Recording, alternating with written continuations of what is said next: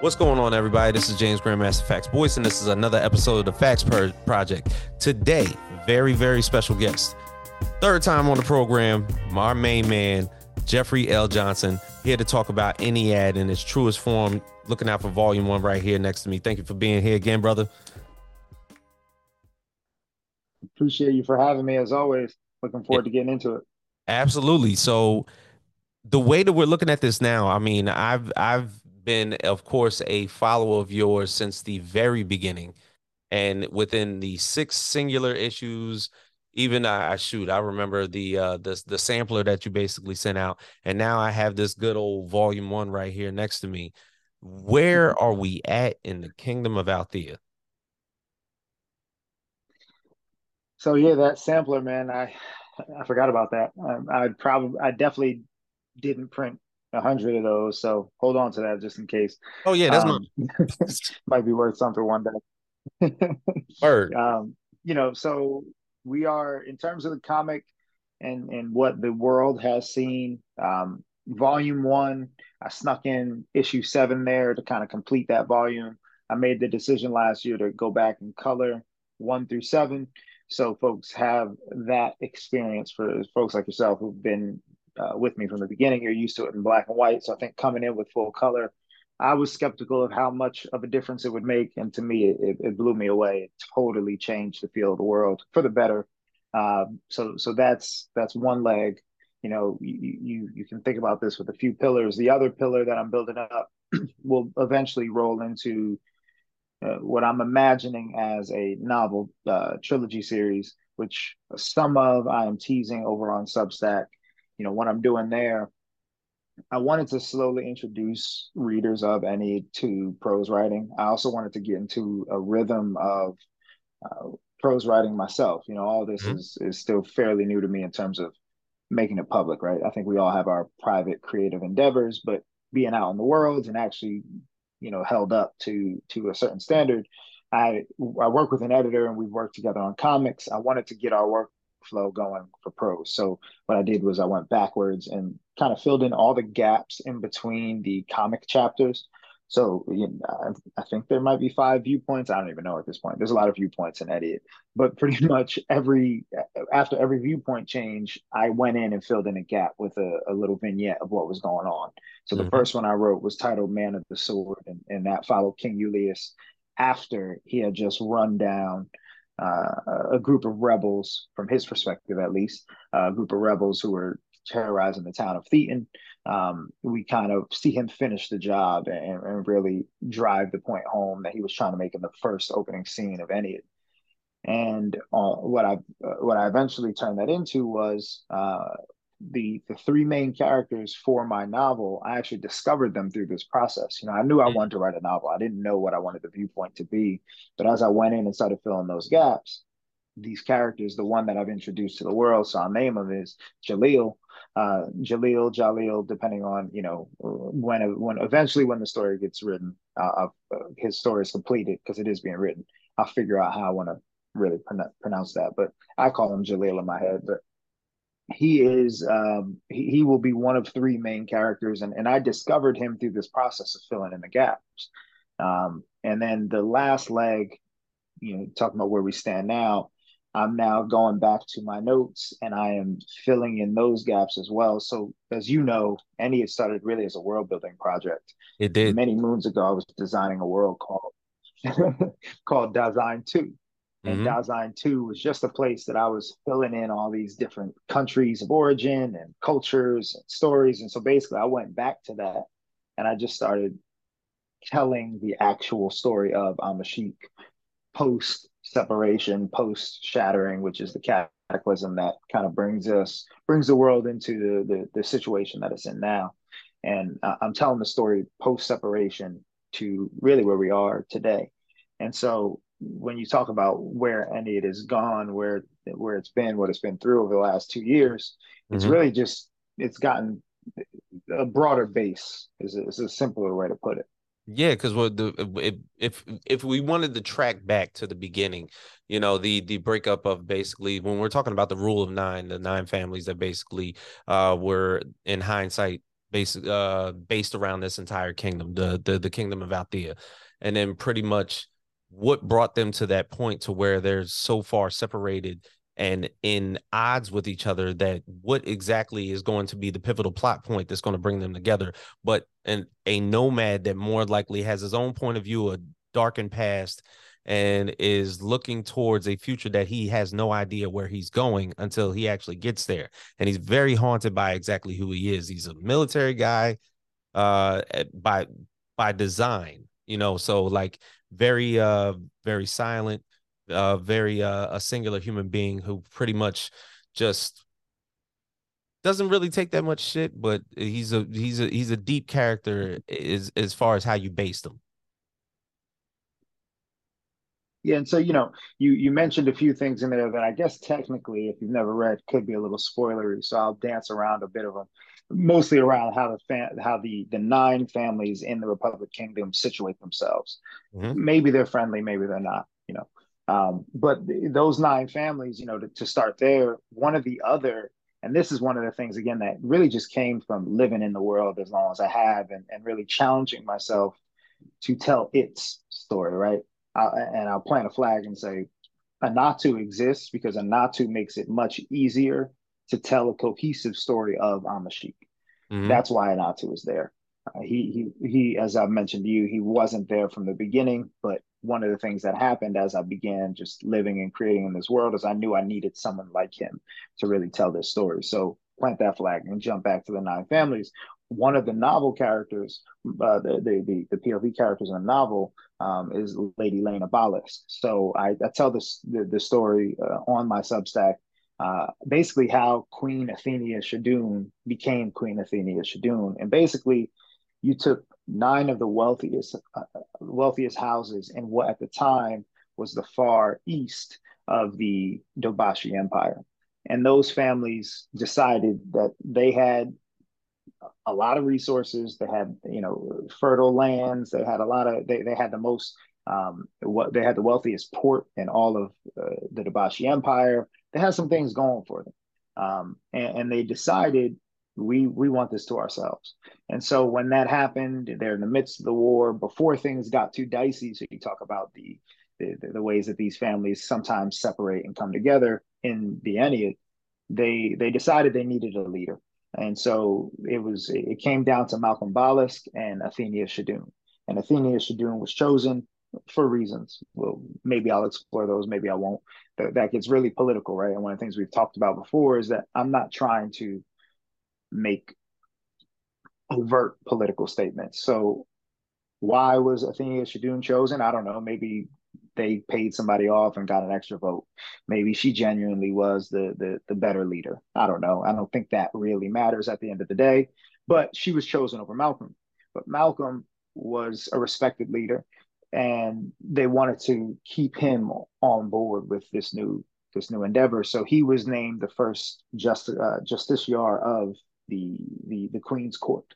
And so you think about that as the base for these nine families. There was always tension. They they Yeah. they came together for seditious reasons. So the ties were never really that thick. They were always purely political, always um, aspirational, and so things have changed in the waning 50 some odd years that they since they started this war. And so that's how the tension that you pick up on, the tension that hopefully most readers pick up on between some of these factions within the Ennead, now that they're in the third generation of it, Yeah.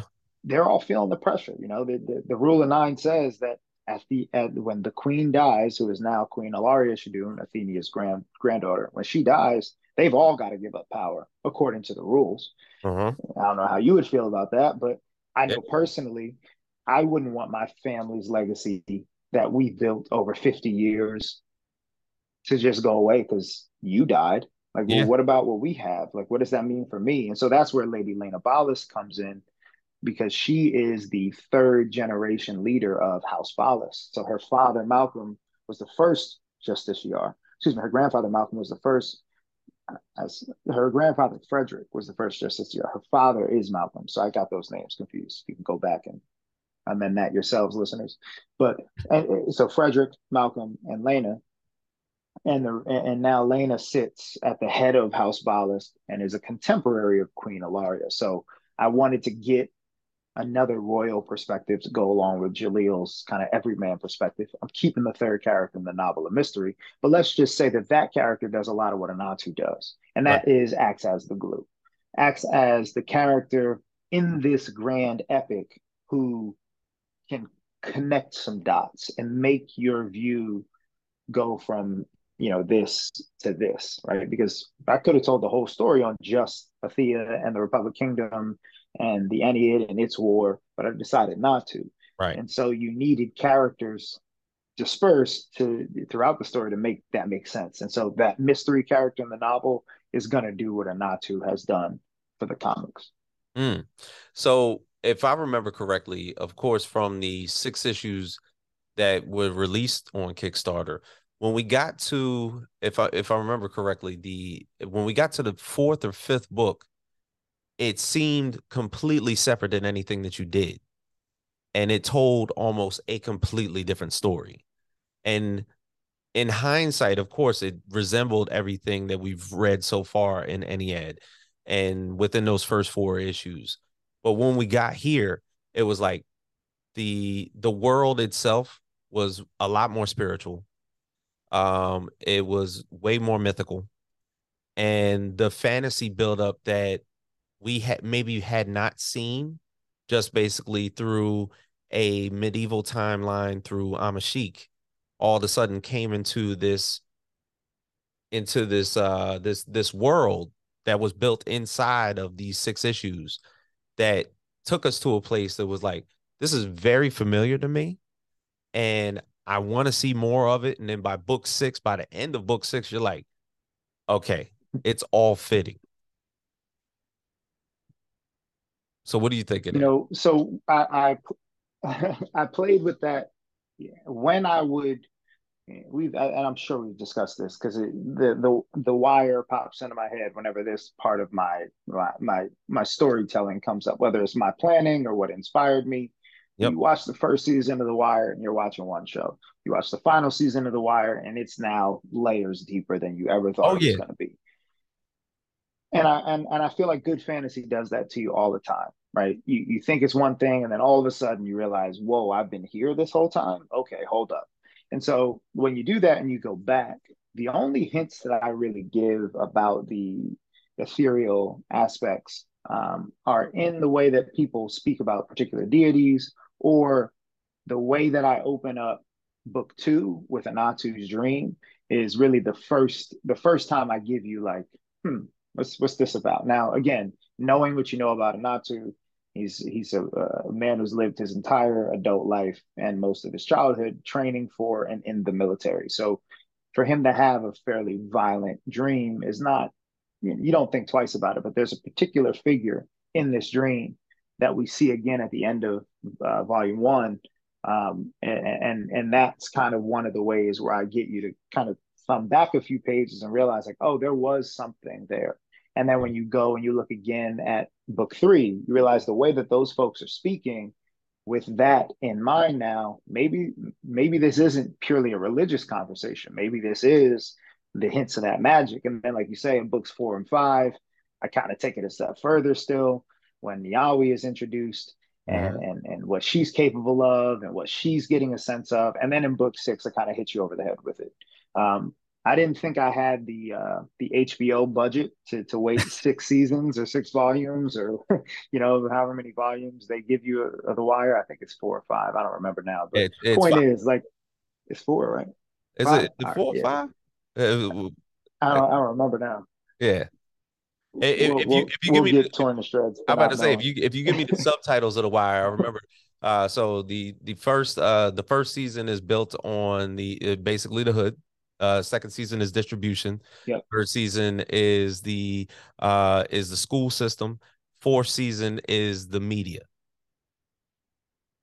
And don't we also get one We get with one on the the government, so the it is the five. politicians? Yeah, we get one on the Yeah, politicians, right. so it's It's five. five. All right. Yeah. Yeah, it's five.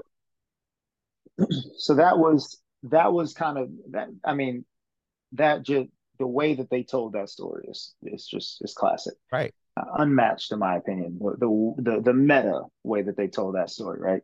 And so I was really inspired by that, and I wanted to build out a fantasy world in that way, where hopefully by the end of volume one, you now see even the way that Niawi comes back to finish off book seven. You realize like, okay, there are some things going on here, and there have to be reasons why this isn't a focal point in each one of these viewpoints, and why is that? And so that's kind of what we're going to figure out really by the end of volume two. You know why, and also when you purchase and read the world book, um, why why is magic? Why is spirituality dispersed the way that it is? And it has everything to do with the events of the separation.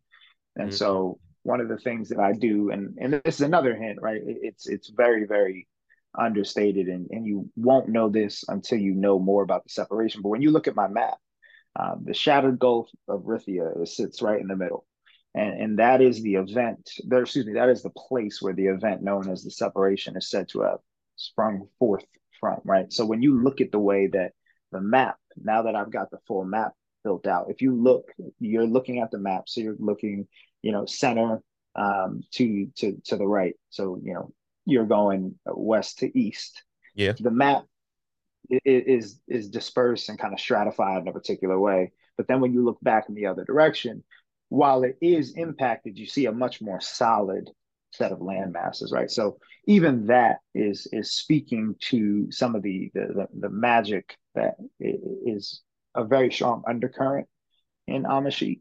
And once folks learn the story, or at least the myth surrounding the separation, whether it's fact or fiction, who knows, they'll get an even better sense. So the hints have always been there, and I wanted to again be patient with the way that I told this story, and I always had the desire to reach beyond comics, Yeah. not because I didn't think comics were good enough for the story, but I don't want to stop. Like the comics, there's always been an end. I've always known, okay, this is where Natsu's going to end up. This is where Julius will end up. The Rule of Nine will be in this state, but I don't want to stop playing in the sandbox. I mean, I got my feet wet now, so I have to keep going. And so I wanted to build these other avenues for myself to continue telling stories in this world. Yeah, so a lot of customers, of course, like myself, and a lot of readers got our chances to get volume one as of recently. I'm going to say as of last month. So now when this Kickstarter came out, it was the volume one trade. And for a lot of comic readers, that might be a little bit foreign to them. Of course, this comes with the collector's box, and you have a lot more details as far as even the Eurosa that you're basically throwing in there. Now, what differentiates this volume one that I have here from the Kickstarter that is currently out right now? What you have there is the full volume, one through seven. You have the full story, all the POV characters, and so you are all caught up. Hmm. What the special edition that I have on Kickstarter right now is, imagine that you're only getting a Natu story. Imagine that I decided, you know what, forget about calling this any of the Rule of Nine. Let's call it, fill in the blank. Yeah, Man with no name. I know that's a technical, Natu's but that's quest. kind of, Right. exactly right. Like that's so imagine that that's the story that I decided to tell from the beginning. That's what you're getting. Plus, you're getting a sneak peek at all of Anatu's pages from book 10.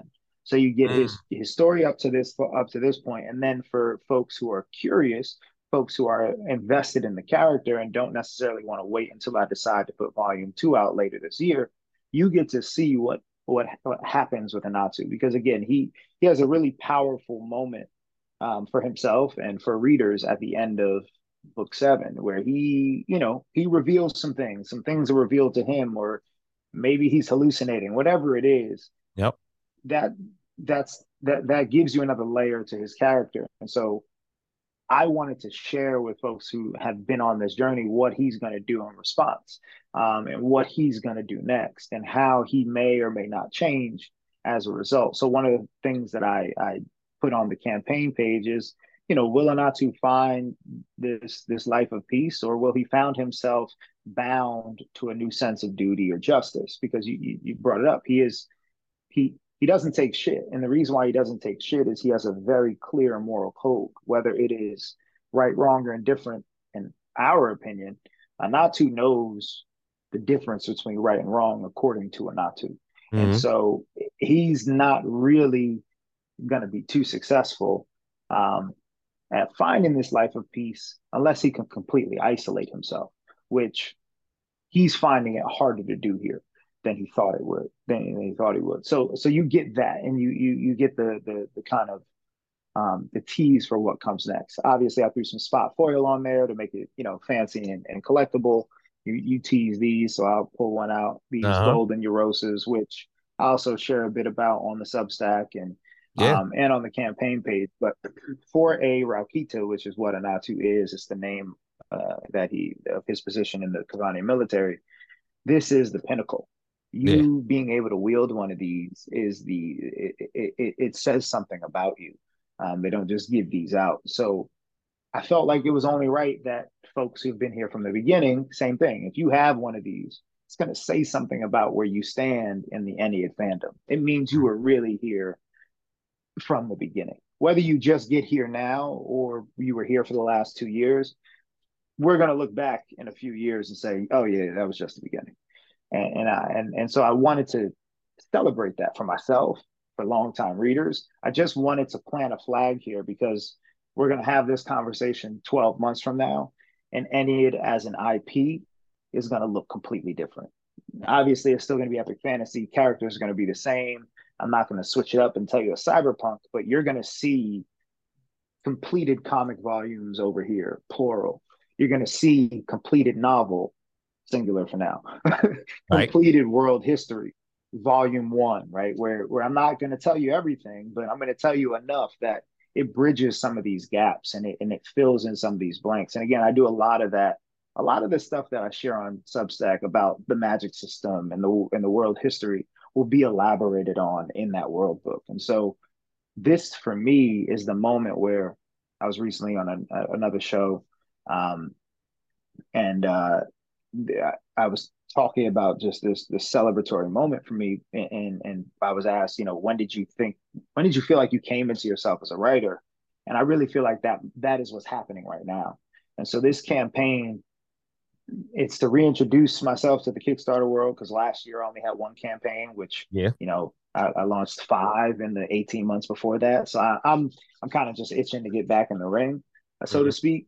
But I also wanted to celebrate this moment and make this grand claim within my own readership. Like, if you have one of these, this is special. If you have one of these collector's boxes, the first one that we put out, this is special because I'm not going to stop building this IP. And so I'm trying as many ways as I can to leave breadcrumbs for the folks who've been here from the beginning so we can all, one day meet up at one of these conventions and say, oh shit, you got one of those? Let me see. Let me sign that for you. Oh, you got one of these? Yeah, definitely. I lost all mine. I sold all. I'm looking for those moments. And that's really what this campaign is about. It's a big celebration of what I have built, but I really do feel like we have built because this crowdfunding thing is just different. I feel like I know everybody who's read my book, and that is special. That's what's happening. Now, as far as Substack goes, and of course, with it being a fairly new medium, what do fans hope to see that you don't give them when you're basically putting out your books that they can more so perceive themselves getting when they do subscribe to your Substack? So, as a fan of fantasy, you know that there's always more. There's always, Oh yeah. a fantasy author will have a throwaway line about, a particular garment with a particular sigil that the characters haven't seen in 50 years, and oh well, there's a war, there's a hero, there's a villain. Like, give me that. I want to know what that is. Or somebody talks about a particular religious faction who does certain things, like has a very particular worship or a perspective on worship within a larger religion. um, well, why? What are they doing? It sounds like a cult to me, like it's something going on. So I kind of remember when you were a little kid and you would pick up rocks and look for worms. Oh yeah. Like I'm kind of just I'm picking up a bunch of rocks, and like all the ones with worms on them, I'm leaving them upside down so you can come play in the mud and play with the worms, right? Like that's what I feel like I'm doing on Substack. So all the little things, all the little gems I leave, all the little things that make Ennead feel so lived in, there's a there. And so I'm basically on Substack just turning over those stones so you can play around a little bit while I build this world book. And then when you come back to the world book, now you really have everything that you need to really understand the world that you're in. I don't plan on giving any spoilers or anything that will ruin what is to come, but all of the things that, why is King Julius marching to war? Like Mhm. why are we following a king leading an army to war? And while it's not completely foreign, it isn't actually normal. Kings kind of tend to sit in the back, let people die for them, and they show up and steal the glory. Um, and that really doesn't. That's you got. I think about Game of Thrones all the time. You got King Robert who kind of broke that trend, but you know, after these early Targaryens that we're seeing in House of the Dragon, them Targaryens were in King's Landing. Yeah. They weren't doing what King Robert did, and it's one of the reasons why he won over the realm, right? So like King Julius is why is he walking away from his kingdom to start a war effectively? Who is that with? Where is that blood feud from? And one of the things that you'll find out really early on in the world book is that the conflicts that are brewing right now, both ethereal and in the physical realm, have been around for a long time. And so one of the things, and I'll share this with you, that I just the chapter that I'm not necessarily stuck in, but I'm letting marinate right now in the world book. There's an event called the Marring in the Mountains that I remember when I was building the map. I was building a particular mountain range, and I just wrote in the mountains, Marring in the Mountains. I didn't know what it was. Hmm. I knew that the way that that mountain range was set, that there it was definitely a really important part in the border between these two countries, and obviously like some shit went down there. There was Yeah. obviously there had to be, right? Because this is the perfect place to sneak across the border. This is the perfect place to, rest an army, right? So an invading army. So I was like, there had to be something here. So I just wrote Marring in the Mountains.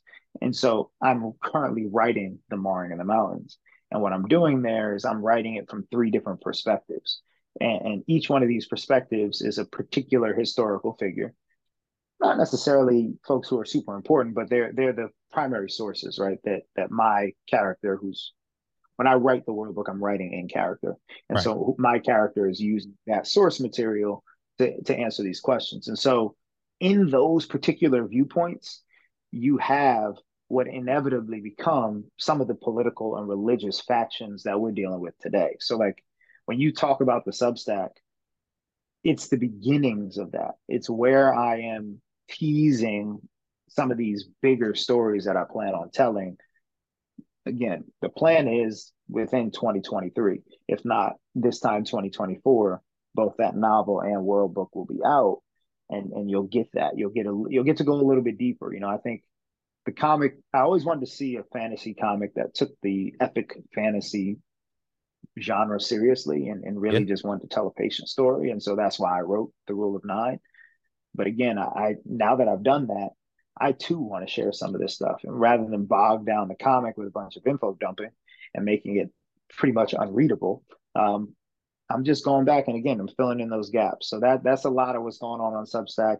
I do a lot of um, primary source type stuff. So, there's some handwritten letters in there, handwritten letters in Yep. there. There's some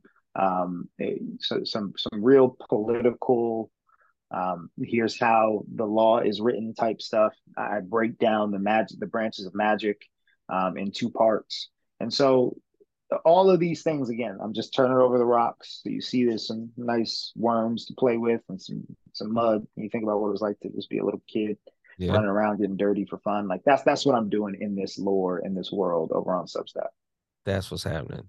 Now, the genre in which you write in, is now in its, I'm going to say, its healthiest trend. There's plenty of IPs that are currently in epic fantasy. The return of Game of Thrones, of course, with House of Dragon, The Witcher, if we want to talk about Ring of Power, Vikings Valhalla, Vox Machina, which is an amazing cartoon on Amazon Prime. I didn't even think they would do that. And even unexpectedly, there's still Dungeons and Dragons, which is D&D, is going to come out as a movie very recently.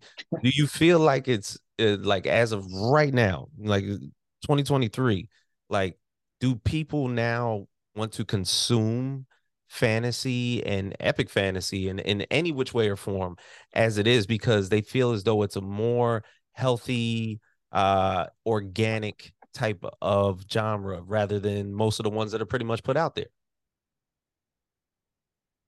Yes, I think if I look, and this is again as just as someone who's, I remember watching, movies like Troy and the original Lord of the Rings, like Hmm. over and over and over and over again, because while it was out there, it wasn't as prevalent as it is right now.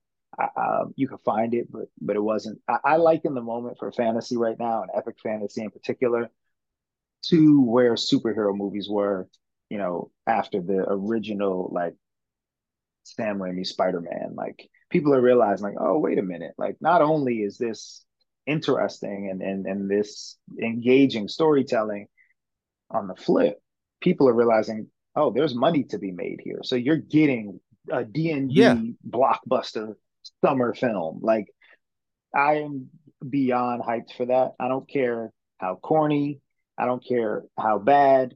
I will be in the theaters to watch that movie because that is like, some might be mad at it and say it's selling out, whatever. Like the success of Critical Role getting, for those folks, Yeah. every Thursday night, like, and now even more nights, like they literally stream D&D on the internet and millions of people watch it.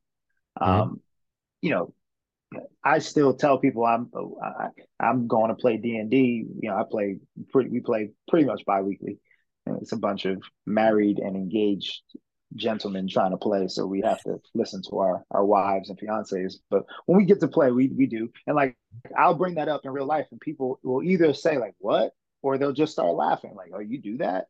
And I'm Right. like, "Yeah, I do that." Like, what Yeah. do you mean? So I'm going to be there for D&D when it drops. I think that this is that moment where if there if you could, and I don't know that you can, because superheroes have dominated pop culture for a longer time than 20 years, but like mainstream pop culture, Hmm. the last 20 years. Yeah. If fantasy's going to do it, it started with Game of Thrones. Like we're going to look back and be like, "Oh, that was when it really began." And we're looking, 2030, 2040 Pretty is when much. this stuff is going to start to And the slow thing down. is, So I am, no, no, no. And even so, it happened to be a TV show rather than a movie that did it. yeah, which I think, I talk about wanting to be patient here. I think that also you teased Rings of Power, and I know that some people do or don't like it. I love all of it, right? Like you put elves and swords and shields and magic, and I'm gonna try real hard to like what's in front of me. Like I Uh, just genuinely am going to give it everything that I can, because to me it's still a rarity to get my preferred storytelling genre in all these different places. So I eat it up. But the episodic nature of Game of Thrones fit George R. R. Martin's storytelling perfectly. You could have never done a Song of Ice and Fire in a series of movies. I just don't think it. I think it would have been impossible. right. It would have been so watered down. It just wouldn't have worked. And so I think that because they were able to embrace epic fantasy in that slow, episodic way, uh, people realized how palatable it was. That's how all epic fantasy is written, by the way, as you know. Um, Hmm. good, it's slow. It takes its time. It builds up. You read the first 80 pages. I just finished the Broken Earth trilogy. Have you read that yet? I N.K. have not. Jemisin. No. It's fire. Um, I just finished it. I literally started the week before Christmas, and I finished earlier this week. And the way that she tells that story, I remember the first time I tried to read it. This was like a year and a half, 2 years ago. I just couldn't. It was so dense. It was so new. The magic was completely original in my understanding of epic fantasy. You as a big fan of X-Men and things like that, you probably recognize this magic in a couple of those folks. But as far as pure epic fantasy goes, I've never really seen magic done like this. Um, and again, I could just be limited, but Mhm. man, it was so dense, it was so thick. But when I came back to it again, and I had that buffer, I had that time to let it marinate in my mind. I ate it up, and so I bring that up to say, like, a lot of epic fantasy starts that way. Like you start reading it and you feel like, you know what, I can't do this. It's too slow. They're meandering. And nothing is happening. But then you get a third of the way into an epic fantasy book, and it's a roller coaster ride the rest of the way. And so, Game of Thrones made that palatable, I think, to mainstream audiences who every Sunday sat down, and watched that more than they watched Sunday Night Football for a Yeah. long time, and that's huge, Yeah. as you know. Like if you're getting more views than the NFL, you're doing something right. And It's so very true. so I think that has me really excited. Some people might be intimidated by being in that space, especially as a completely independent creator. But for me, it's exciting because I know I was always looking for the next thing. I was always looking for the thing that I could be in on the ground floor of. And while I did read all of A Song of Ice and Fire before the series concluded, I didn't know what Game of Thrones was until HBO introduced it to me. And then when Mhm. they did, and I binged season one, I immediately went and I bought the I think the 4 pack at the time, because Right. I'm not even sure that Dance was out yet. And I was like, oh, I need this. And so I bought the 4 pack. And then I remember buying Dance. Yeah, Dance of I Dragons. just packed, I'm moving. Yeah. So like I remember buying that and like being like, okay, it's like season two, season three was out. I'm like, all right, I'm ready. And I felt like I was ahead of the curve. I really wasn't. I was still 20 years late. But that's what I'm talking about when I'm trying to True. create these special editions and make these, 3D collectibles. I know how important it is to be here early. And so I'm excited. I'm very confident. I'm very excited about where epic fantasy is going as a genre, and how many people are willing to take steps towards it now in a public fashion. Um, so I'm looking forward to the next few years. That's what's up. That's what's up. Now, as far as like where you're looking to take this in the next coming months, because you're still working on volume two, what do we hope to expect from you as far as the beginning of volume two? Because now we've reached the climax and we've closed the door on an entire 6 issue series, and then we open another door to a more broader perspective of Amashik as it is.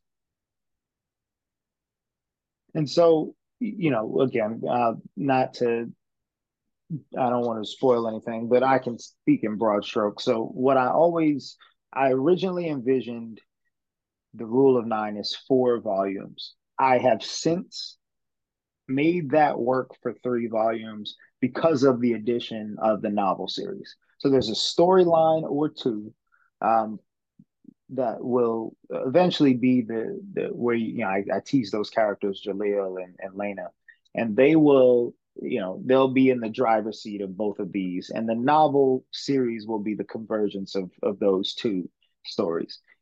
That was going to take place in the comic, and that was going to require a 4th volume. Again, I'm greedy. I'm enjoying telling this story. If people are going to continue to support on Kickstarter and beyond, I might reintroduce a 4th. I might come up with a 5th or 6th. I don't know when I'll actually stop, Mm-hmm. if there's still a reason to keep going. But I do. So that being said, the end of volume one, I think you now know who these characters actually think they are. In the beginning of volume one, you don't really get a sense of who they are. You get a sense of who they present themselves as, especially with someone like Anatu, Right. right? But by the end of his journey, you realize like, oh wait, there's something else here. Like he's not okay.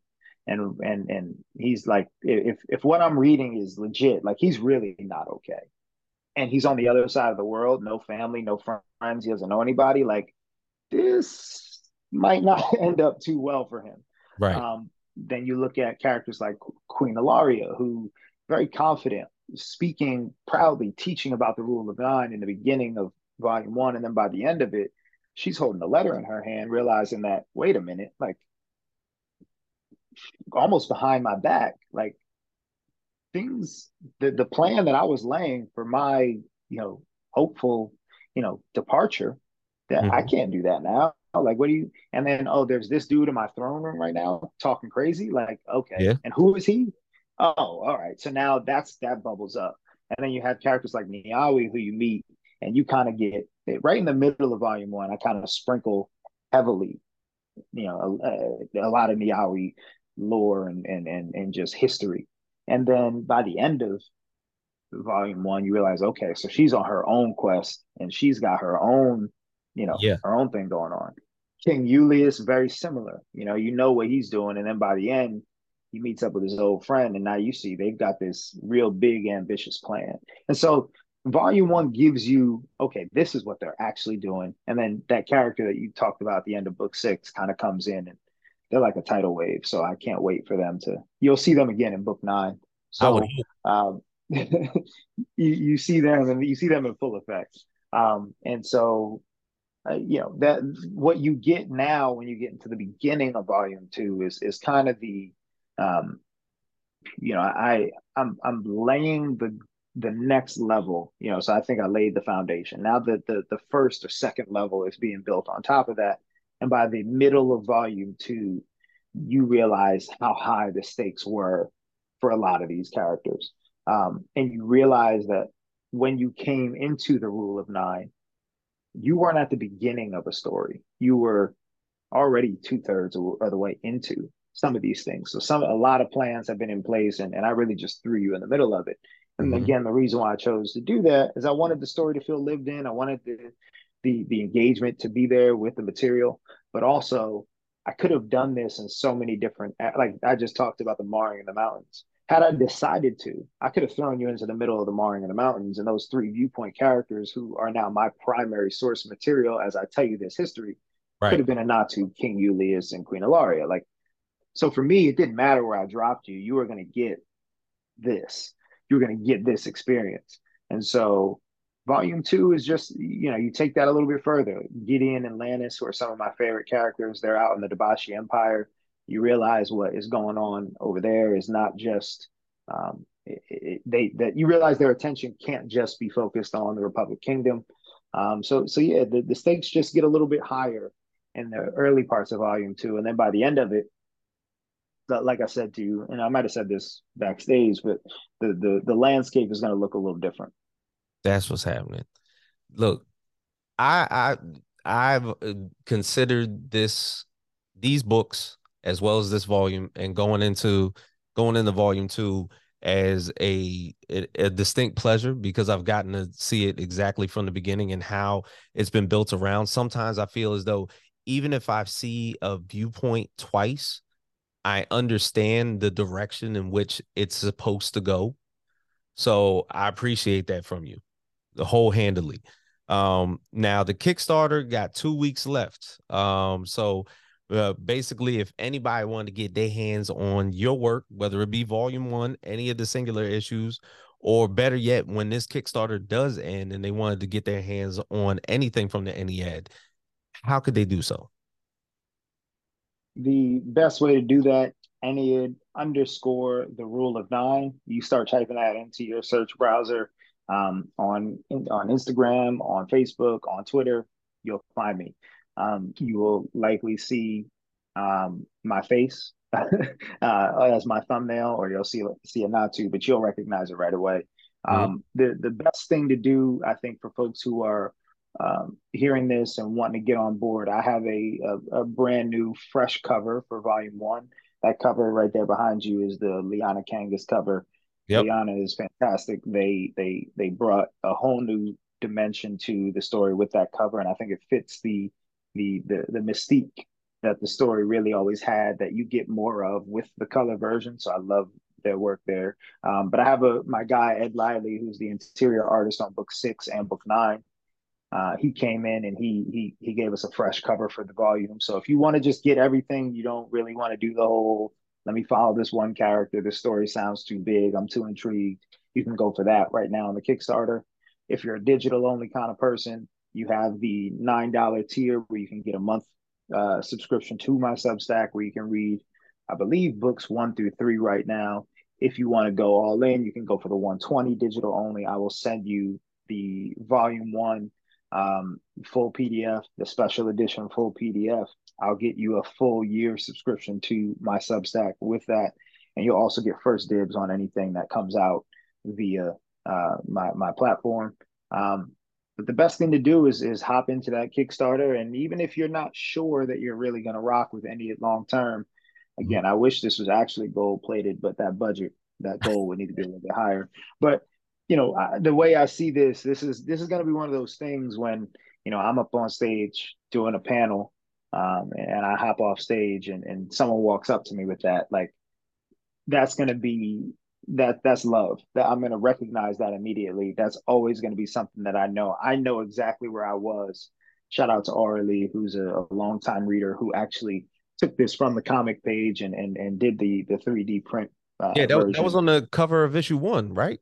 Yeah, yeah. This is the one, right? And Mhm. so she came in and she just on her own, like she started sending me images of like her playing around with it. She does, the VFX work, and I was like, hold on, let me pay you, finish that, like And so she's a great supporter, someone like yourself who's just been here with me, kind of behind the scenes the whole way, letting me know that this is a worthwhile endeavor. And so, like, not only do I share that with her now, that's that is something that if that ever comes up, if a fan ever gives me that, like that's immediate reason for me to go behind the table at the convention and give you whatever I have that's special because I know that you've been here, right? Like I'm signing books for you, I'm Mhm. giving you exclusive covers because again, that's love. Right now, this is still I'm a big J. Cole fan, so this is my dollar and a dream right here. So Mhm. this is, I remember listening to that when no one knew who Cole was, and he was, who is this dude? He's corny, not gang banging. I'm not listening to that. Meanwhile, we were all in college. We should all been listening to Cole. But the point is, like, you look at where he is now, and one of the things I love that he does at his shows is, he'll go back to one of his old songs. He'll turn the lights on. He'll ask you, "Do you want a mic? Do you want to rap with me?" Mhm. And you can literally go bar for bar with Cole, but not any of the new stuff. Like he goes way back, and like that, those are special moments as creators. And again, I'm not expecting anybody to recite the rule of nine to me word for word. I wouldn't be able to do it with you. But the point is, like that's where I'm at, and that's what this Kickstarter is. So even if you're on the fence and you're into epic fantasy, I highly recommend checking out either the collector's box or the Eurosa bundle where you can get one of these. Because if you mess around and like it, this is this is a golden ticket, and wherever I end up, I'm gonna recognize you. So, Jeffrey, continue blesses, man. I appreciate you doing this with me. This is always a pleasure talking with you about how defined and detailed that this book and this storyline has always been. So I appreciate that from you. Appreciate you. I'll be back. Oh yeah, yeah, we will. All right. So from Jeffrey L. Johnson for Ennead the Rule of Nine, James Grandmaster Facts Boyce, we are out.